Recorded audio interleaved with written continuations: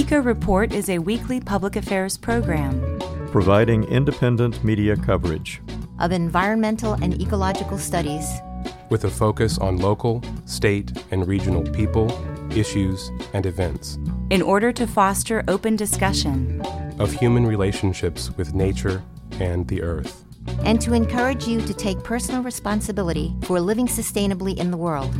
Eco Report is produced by an independent team of volunteers working at the studios of Community Radio WFHB in Bloomington, Indiana, and financially supported by listeners like you.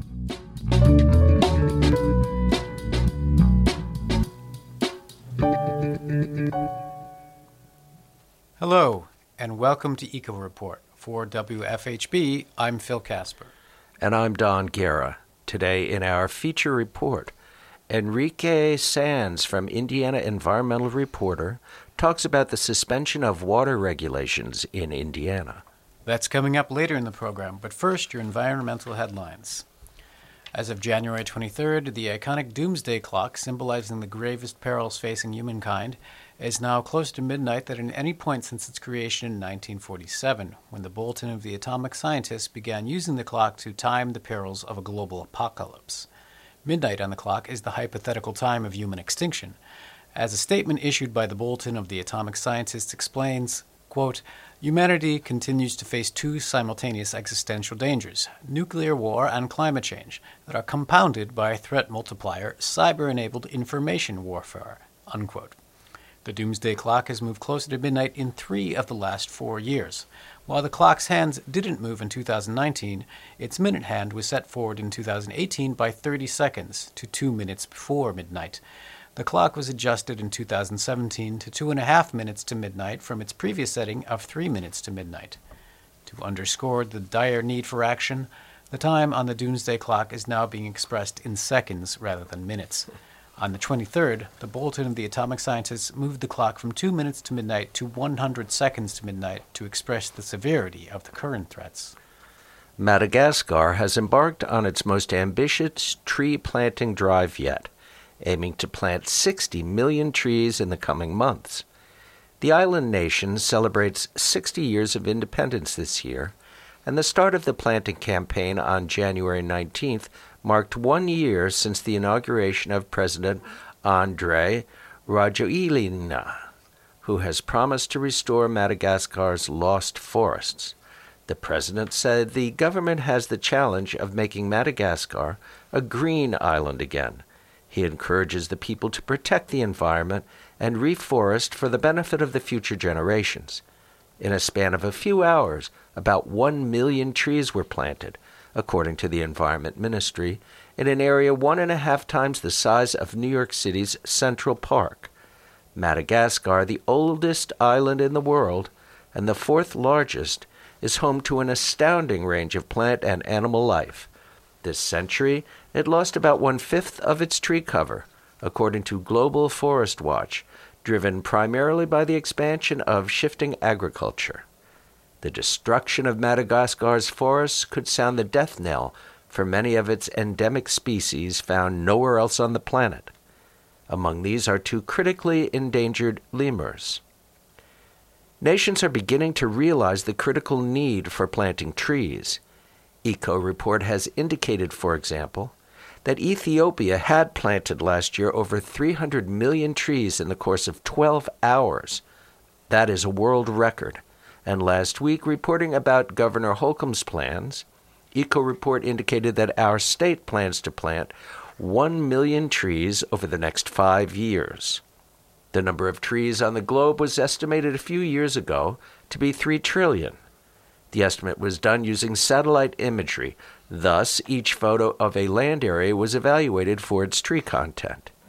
The number of trees logged per year was estimated to be 15 billion. That's 2 trees for every person on Earth. The replacement rate, either by planting or natural processes, was estimated to be 5 billion. Thus, the world loses 10 billion trees per year. That translates into a tree supply for 300 years.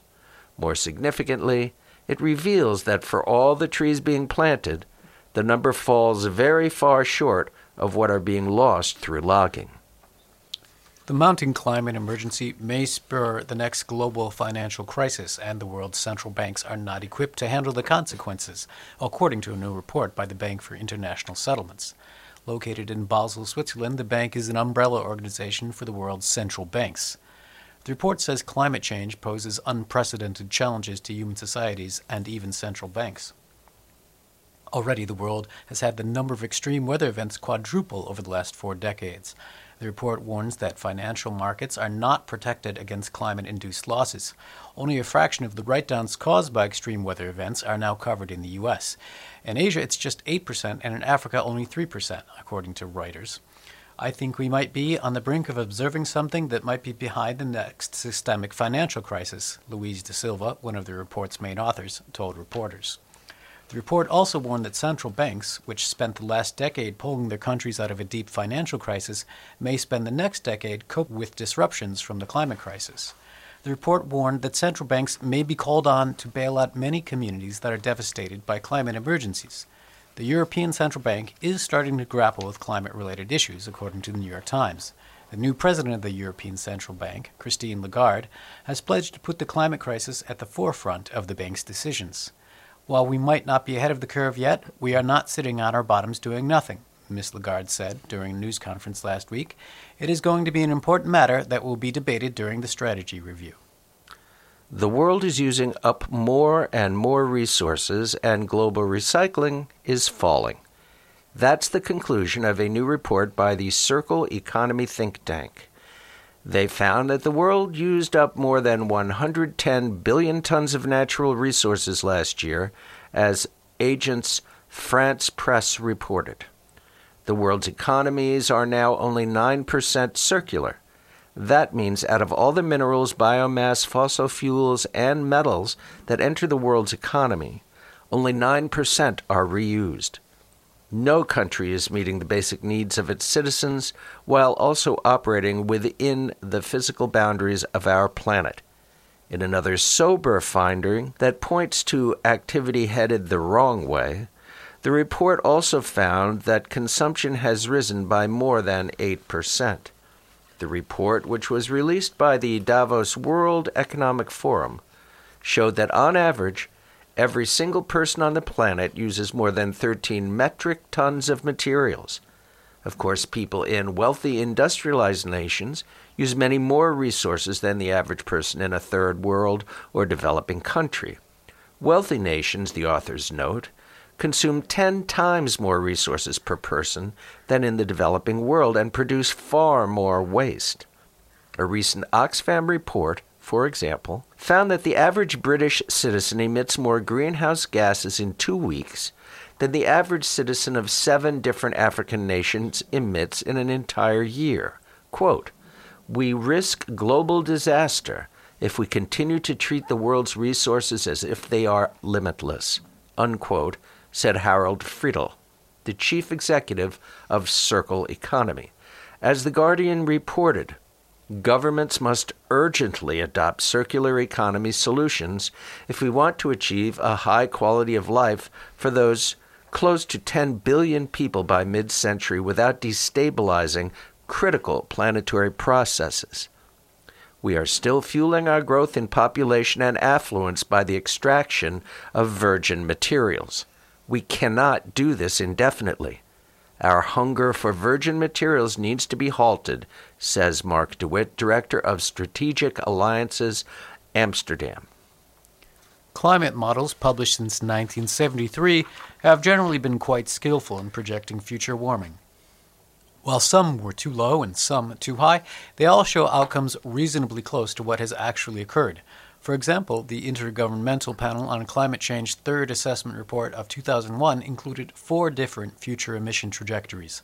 All had fairly similar emissions and warming trajectories up to 2020. One scenario projected an atmospheric CO2 concentration of 406 parts per million, slightly off the actual level of 414 ppm today. Trump climate deregulation could boost CO2 emissions by 200 million metric tons a year.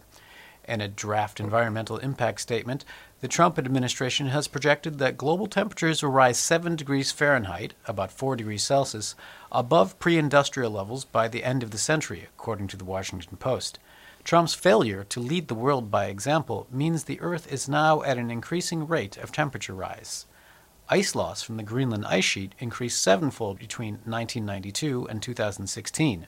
The totals for last year are not yet published, but it is certain that the melt was possibly the highest in recorded history. Antarctic ice loss nearly quadrupled between 1995 and 2016. Predicting sea level rise is one of the most difficult tasks of all. For example, there's the effect of melting glaciers, the difficulty of calculating the effect of ocean mixing, and the effect of aerosols. One of the current estimates of sea level rise indicates an additional rise, beyond the current 8 inches, by another foot by 2050. That amount of rise will alter the Everglades. Very high tides are already common in South Florida, flooding streets. A rise of 3 feet in ocean levels would result in profound damage along the east and Gulf coasts. The Trump administration will finalize its replacement for the Obama-era Waters of the United States rule in a move that will strip protections from more than half of the nation's wetlands and allow landowners to dump pesticides into waterways or build over wetlands for the first time in decades. President Trump has been working to undo the rule since he took office, but his replacement goes even further, the New York Times explained. In addition to rolling back protections for some wetlands and streams that run intermittently or temporarily underground, it will also get rid of a requirement that landowners seek permits from the U.S. Environmental Protection Agency. This will be the biggest loss of clean water protection the country has ever seen, according to Blan Holman of the Southern Environmental Law Center. He said this puts drinking water for millions of Americans at risk of contamination from unregulated pollution. This is not just undoing the Obama rule. This is stripping away protections that were put in place in the 70s and 80s that Americans have relied on for their health. The administration announced the repeal of the Clean Water Rule last September.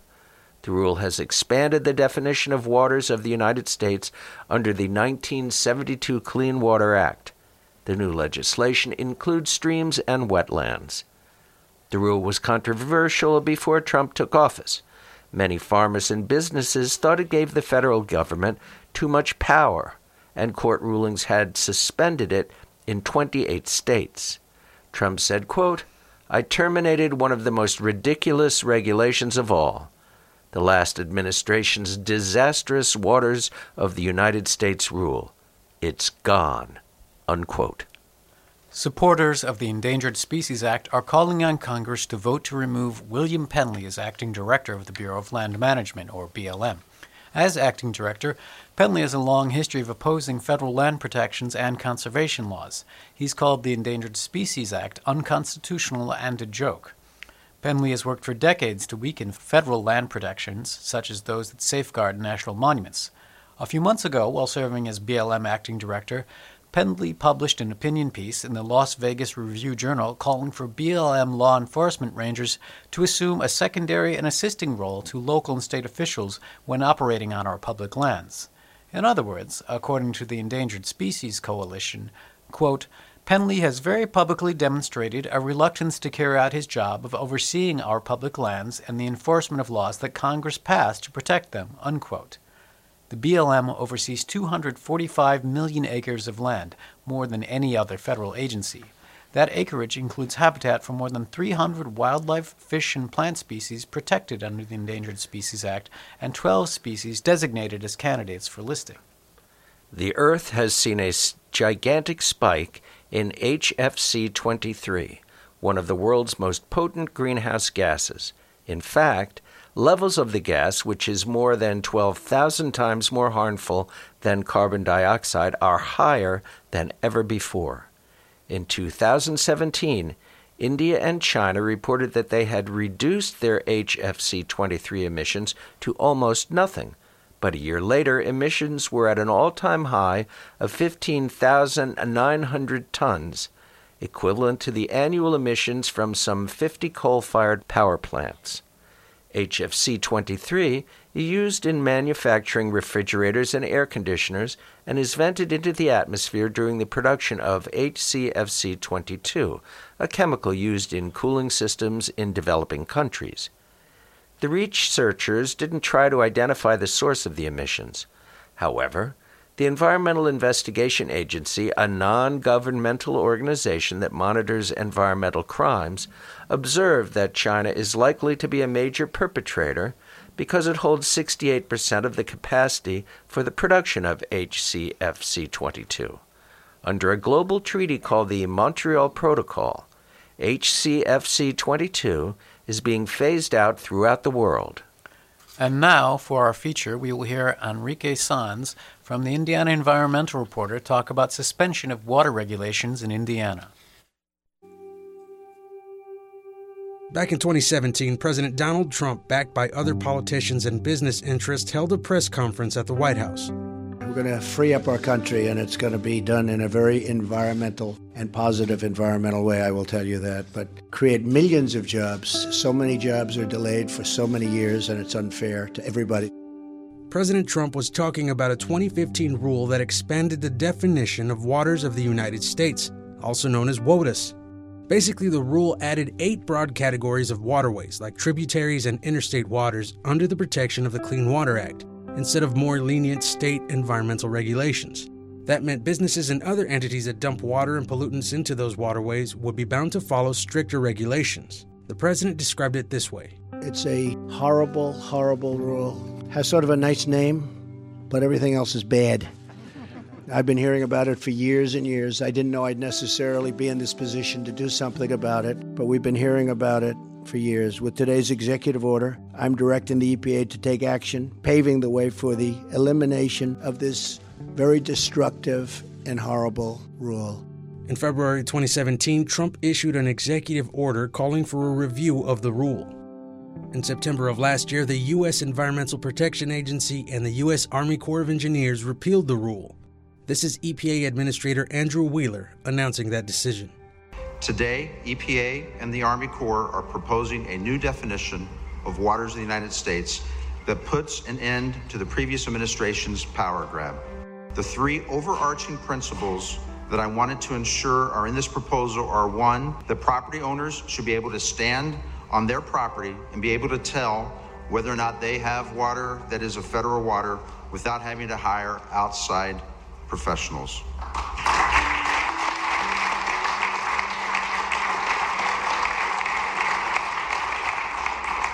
Number 2, that we are clearly defining the difference between a federally protected waterway and state protected waterways. And 3, that we are providing the certainty the American public needs and in a manner that will be upheld by the courts. That is why we are closely following the language of the Clean Water Act and the 3 Supreme Court decisions. When the Obama EPA put forward their 2015 definition, they claimed it was in the best interest of water quality, but it was really about power in the hands of the federal government over farmers, developers, and landowners. Opponents of the WOTUS rule, including many agricultural interests, argue that the definitions were ambiguous and would allow the federal government to pick and choose when it would intervene.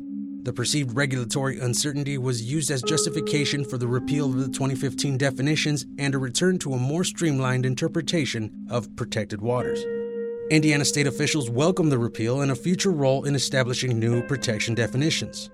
The commissioner of the Indiana Department of Environmental Management, whose agency's mission statement calls for a balance between regulations that protect human health and the operations of economic activities vital to a prosperous economy, welcomed the return to the previous regulatory definition.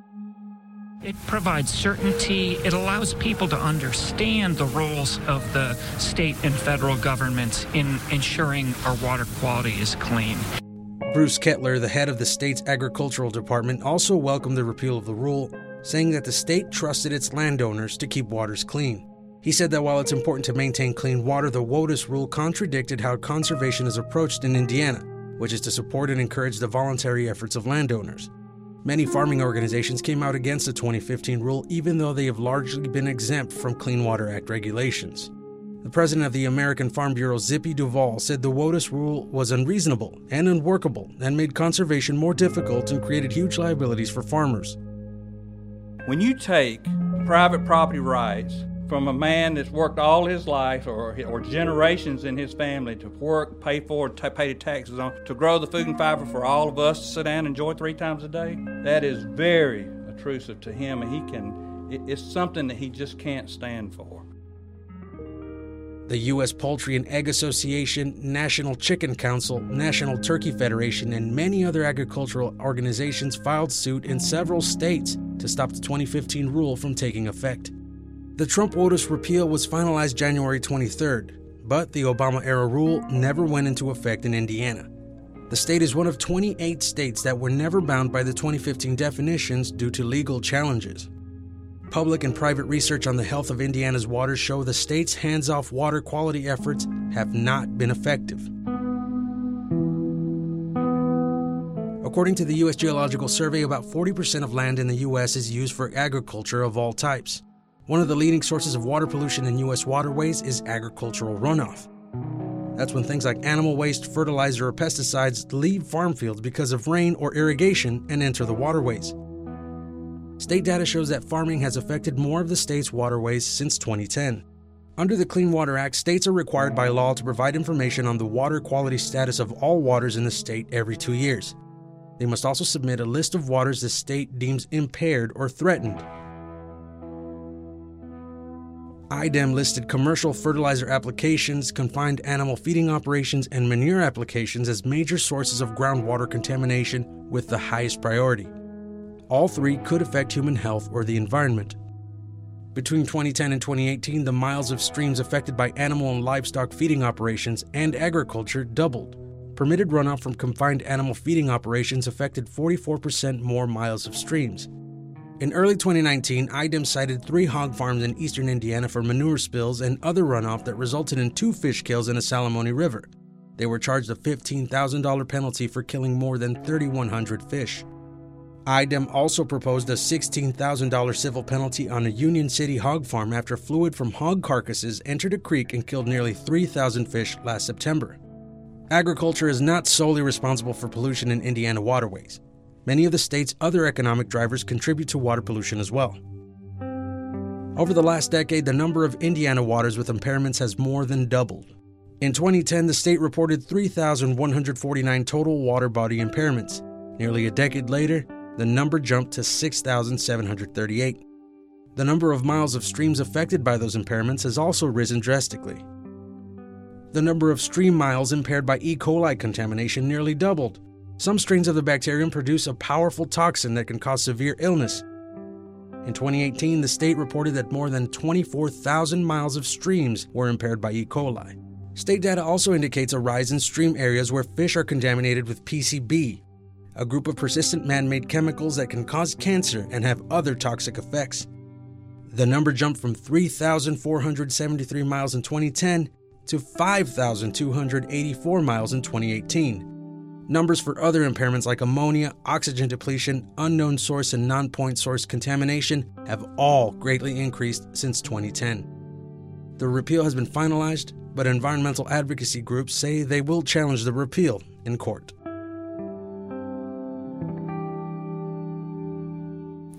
For Eco Report, I'm Phil Casper. And I'm Don Guerra. Support for Eco Report comes from Blooming Foods Market in Delhi, Bloomington's locally grown co-op grocery since 1976, offering products with a focus on local, fair trade, natural, and organic, with support for farmers, producers, agencies, and artisans. Blooming Foods Market in Delhi on East 3rd Street near College Mall, West 6th Street near the Courthouse Square, and Shreve Hall on the Ivy Tech campus. Are you looking for a way to make a difference on environmental issues? Here at Eco Report, we are currently looking for reporters and segment producers. Our goal is to report facts on how we're all affected by global climate disruption and the ongoing assaults on our air, land, and water. We also celebrate ecologists, tree huggers, soil builders, and an assortment of champions who actively protect and restore our natural world, particularly those who are active in South Central Indiana. All levels of experience and all ages are welcome, and we provide the training you'll need. WFHB also offers internships. To volunteer for Eco Report, give us a call at 812-323-1200 or email us at earth@wfhb.org.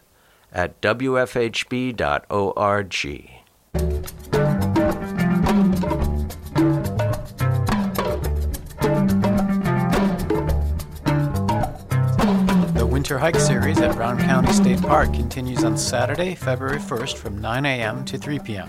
This is the annual Winter Dog Hike, which is a scavenger-style program that will allow you and your four-legged friend to journey along the trails in the park while looking for clues. Registration is not required. A celebration of cranes will take place on Saturday, February 1st at Muscatatuck National Wildlife Refuge near Seymour, Indiana. That's from 10 a.m. to 2 p.m. February is a huge migration time for sandhill cranes. Right now, there are thousands in the area. For more information, email muscatatuck@fws.gov or call 812-522-4352, extension 12. A Groundhog Day hike is planned at Spring Mill State Park on Sunday, February 2nd from 1 to 2:30 p.m. Meet Tony at the pool parking lot for a hike on the mountain bike trail to see if you will see your shadow. This is a 2-mile moderate hike. Another winter hike at Brown County State Park will take place on Saturday, February 8th from 11 a.m. to 12:30 p.m. to the Boulder in the Tree, a true phenomenon that you will want to see. Meet at the Nature Center to carpool to the trailhead of Horse Trail A. This is a 2-mile round-trip off-trail hike that is a bit rugged, so dress appropriately. 2 full moon owl hikes will take place at the Fairfax State Recreation Area at Monroe Lake on Sunday, February 9th. The first hike is at 5:30 to 6:30 p.m., with the second hike at 7 to 8 p.m. It is mating season for owls, which means it's owl calling season. Dress warmly.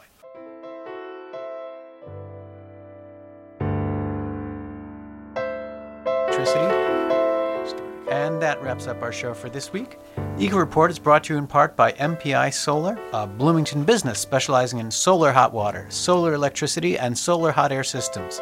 MPI Solar designs and installs solar power generation systems that encourage independence and individual responsibility. Found locally at 812-334-4003 and on the web at mpisolarenergy.com. This week's headlines were written by Norm Holy and Linda Green. Today's feature was produced by IER reporter Enrique Sands. Juliana Daly compiled our events calendar. David Lyman wrote the script and Linda Green edited it. Patrick Kellnan produced and engineered today's show. For WFHB, I'm Don Guerra. And I'm Phil Casper. And this is Eco Report.